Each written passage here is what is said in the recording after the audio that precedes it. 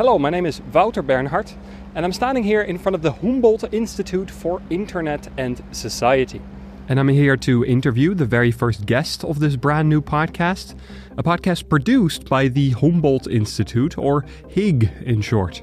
Now, together with the HIG and its researchers, I'll be diving deep into a world of coding, rating, nudging, and filtering, asking questions on how our digital society works and what the future might look like. Now, how's this going to work? Well, every month we'll release 2 episodes. One episode, The Insider, will be me interviewing one of the researchers of the HIG. They will tell me about their research and introduce me to a specific digital theme. And then in the second episode, The Outsider, it will be one of the researchers themselves conducting an interview with somebody in their field. So the podcast will be sort of an insider-outsider kind of a thing. I hope you're all excited. This is Exploring Digital Spheres. Here we go.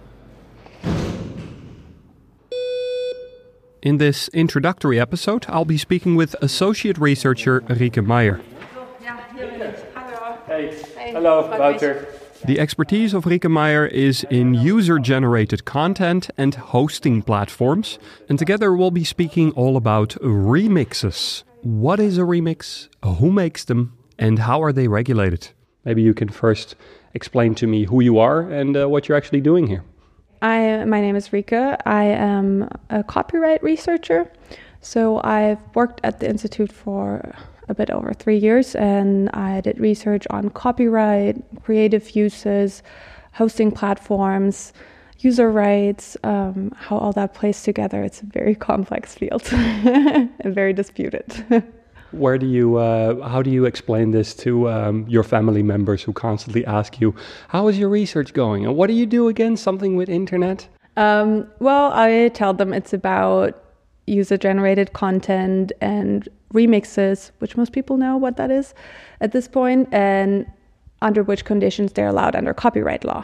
Maybe you can immediately dive in and tell me what a remix actually is. The only way I know what a remix is because like a remix of a song or something like that. And that's where I get the terms from. Well, what does it mean, a remix in our internet society? It's true that it means different things for different people, and people who are really in a specific genre kind of understand in music it's something very specific. But generally you could say it's a combination of pre-existing material to form a new work. When we talk about something, of course, you're interested in your research is a lot about things like YouTube and things that people post on the internet. Do you have any idea of how much of it is sort of original content and how much is more like a remix of some sort? I think actually on those big platforms like Facebook, YouTube, the vast majority actually is just one-to-one uploads. But nevertheless, you have to remember that it's hundreds of hours per minute of video that get uploaded to YouTube. So even if it's just a fraction that's like transformative remixes, the absolute number must be huge. Now, one of the big debates concerning remixes and copyright is the debate around filtering. With so much material being uploaded, hundreds of hours of material every minute, how do you make sure that everybody is playing according to the rules? How do you make sure that people don't steal each other's content? At this stage, I'd like to introduce the increasingly controversial Content ID filter. Let's talk a little bit about the filtering, because I'm really excited about that, or interested about that. The idea that there is something out there that independently from us decides, a computer program of some sort decides what is allowed and what is not allowed. Maybe taking YouTube as an example, could you maybe explain a little bit about how this Content ID filter works? What you need to have for a filter is you need to have a reference database. So basically they have a database of all kinds of movie clips and song clips and whatever.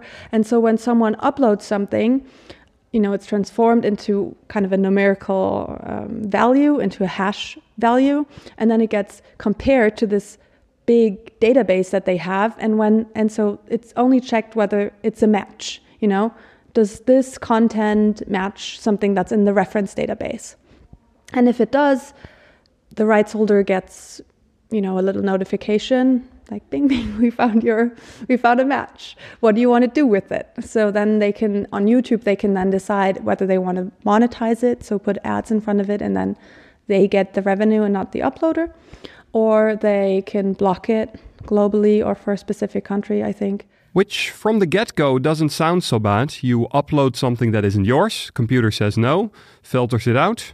Then why are these filters causing such a debate? Well, the problem is that they can only recognize whether it's a match. And that's just not the only thing that's important in evaluating whether something is a copyright infringement.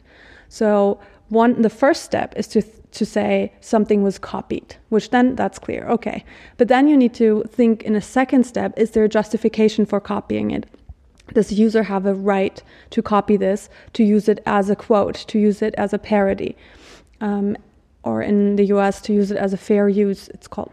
So that the machine or the algorithm can't do. And failing to see a remix as a parody or a criticism or a quote can and actually has had some nasty side effects. There's many examples of users seeing their content being demonetized or, even worse, having their content blocked or completely deleted. Is there any hope in the future that we get a computer program that sees the difference between just plain copying and actually context? Because I think context is what it's all about here. The idea that a computer isn't able at the moment to say, hey, I know this is the match that you have in your database, but actually it's a parody, it seems like a parody is very difficult to explain to a computer. Is there any filters that we have in the future that might be able to do that? I mean, a filter that's looking for matches is not going to be able to do that ever. It's a really difficult question, where lawyers disagree. I don't know where artificial intelligence is going to take us. You would have to talk to someone way more knowledgeable in that field. I think for the near distant future, at least, it doesn't look like it's going to be reliable. That was Rieke Meijer talking about remixes and filtering.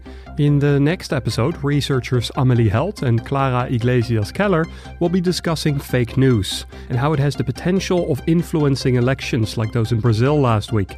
More information on all of these projects you can find on the website of the Humboldt Institute, hiig.de. This was Exploring Digital Spheres. My name is Wouter Bernhard. Catch you on the flip side.